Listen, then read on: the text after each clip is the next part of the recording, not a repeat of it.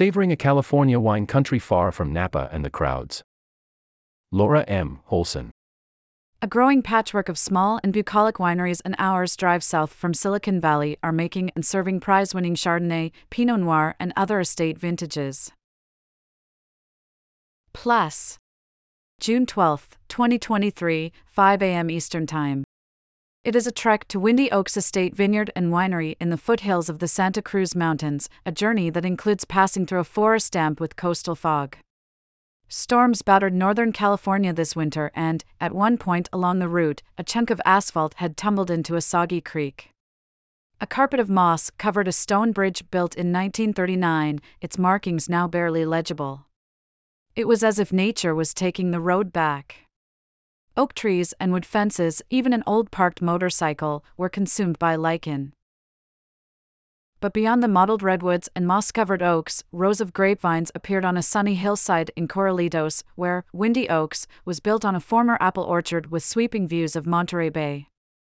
Windy Oaks is one of a growing patchwork of wineries an hour's drive south from Silicon Valley that are making and serving prize-winning Chardonnay, Pinot Noir, and other estate vintages. If winemakers in Sonoma and Napa valleys, farther north, are viewed as sophisticated siblings, the wineries in the triangle formed by the towns of Corralitos, Morgan Hill, and Hollister are their relaxed country cousins. They are related, but each has its own quirks.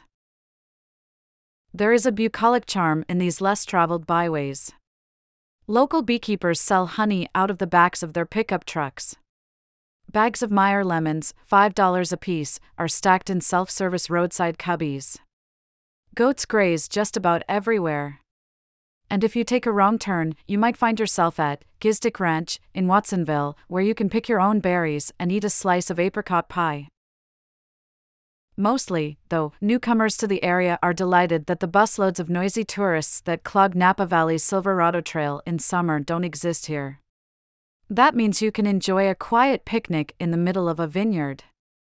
Who knows? Maybe the server pouring wine that day might be the winemaker herself. At Windy Oaks, I was greeted by Cookies, a portly feline who followed me to a table at the edge of a row of vines. Two couples had arrived before me and laid out a feast of cheese and sausages from Corralitos Market and Sausage Co. One of the picnickers offered me a Polish sausage, rich and peppery, that paired nicely with the 2020 Henry's Block Estate Pinot Noir I was tasting. In 2001, Windy Oaks founding winemaker Jim Schulze and his wife, Judy, released their first 36 cases of Pinot Noir. The Henry's Block I tasted was from the original 3-acre vineyard planted in 1996 and named after Judy's father. The Schulzes now tend 27 acres and make 5,000 cases of wine a year, buying grapes from nearby Monterey County to supplement what they don't grow. My server, Elaine, was unhurried, explaining that the grapes were processed with minimal intervention as it's done in Burgundy. As a bonus, she offered me a taste not on the menu, the Judy's Block Estate Pinot Noir from 2018. Grown on half an acre and aged in a single barrel, only 24 cases of the wine were produced. It costs $110 per bottle. I bought a sparkling Pinot Noir and, after giving Cookies one last belly rub, strolled to the top of the hill where I watched sailboats drift out to sea.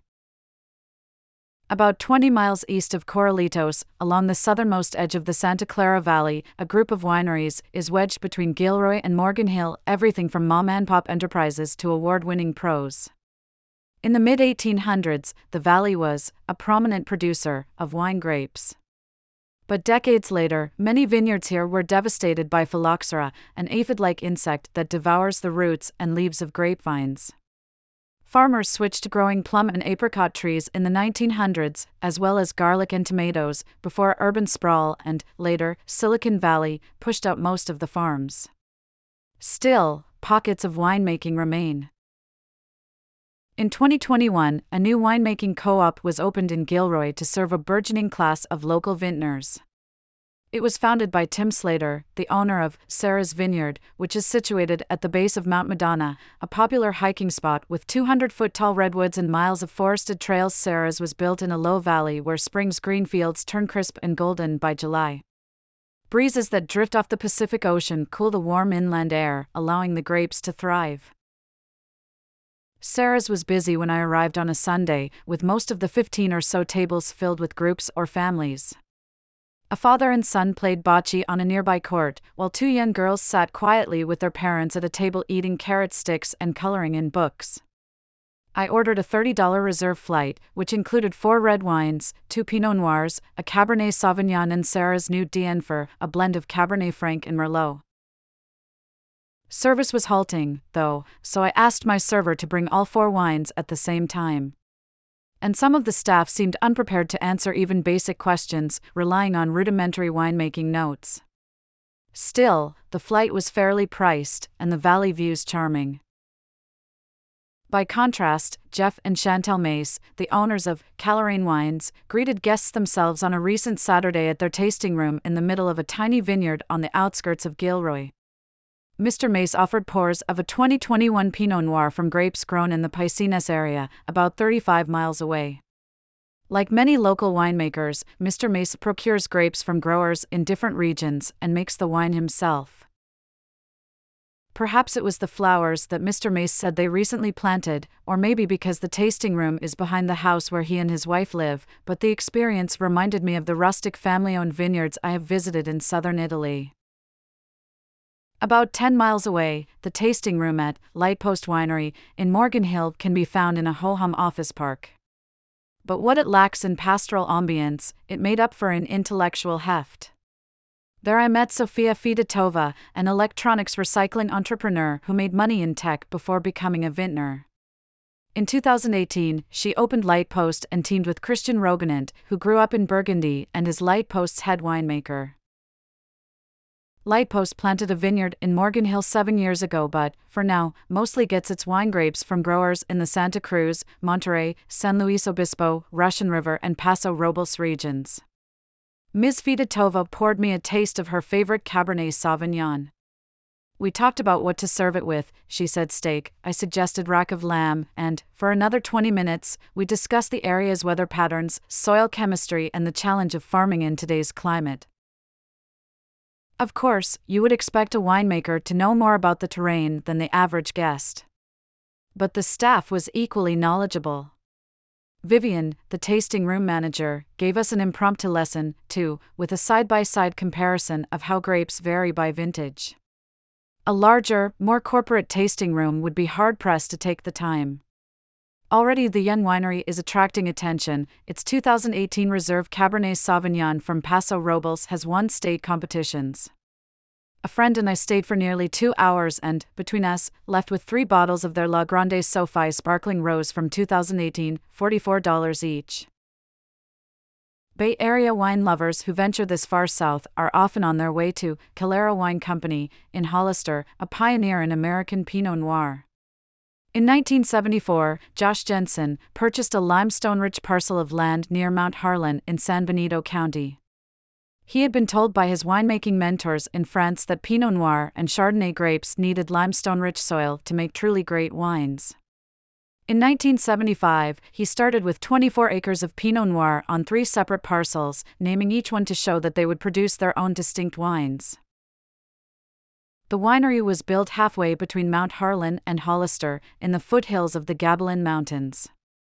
To get there, I drove through straw-colored flatlands east of Highway 101, where cows grazed, and patches of yellow mustard and Queen Anne's lace brightened the drab landscape. The mood changed as I wound through the foothills to Calera. A ribbon of oak trees snaked its way down a sunken valley. Hawks soared high in the sky. In East of Eden, John Steinbeck described the Gabilan Mountains as full of sun and loveliness and a kind of invitation. The winery beckoned. Calera had a more polished, corporate feel than the other wineries I visited.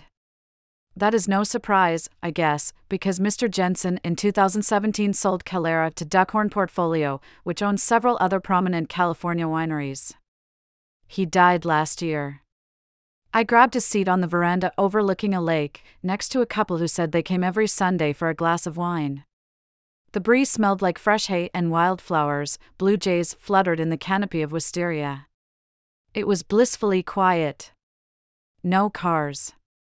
No mindless chatter or bleeding cell phones. Just the soulful caw of a crow in the distance. A server delivered 5 glasses stacked on a metal tree to my table with a sheet of tasting notes that explained each wine. I enjoyed the Chenin Blanc, but it was the Pinot Noir, as you might expect, that really stood out. As I finished my last sip, about 3 dozen sparrows swooped into a nearby bush, bobbing and flapping their wings as they competed for space on the pencil-thin branches. I guess I found a traffic jam after all.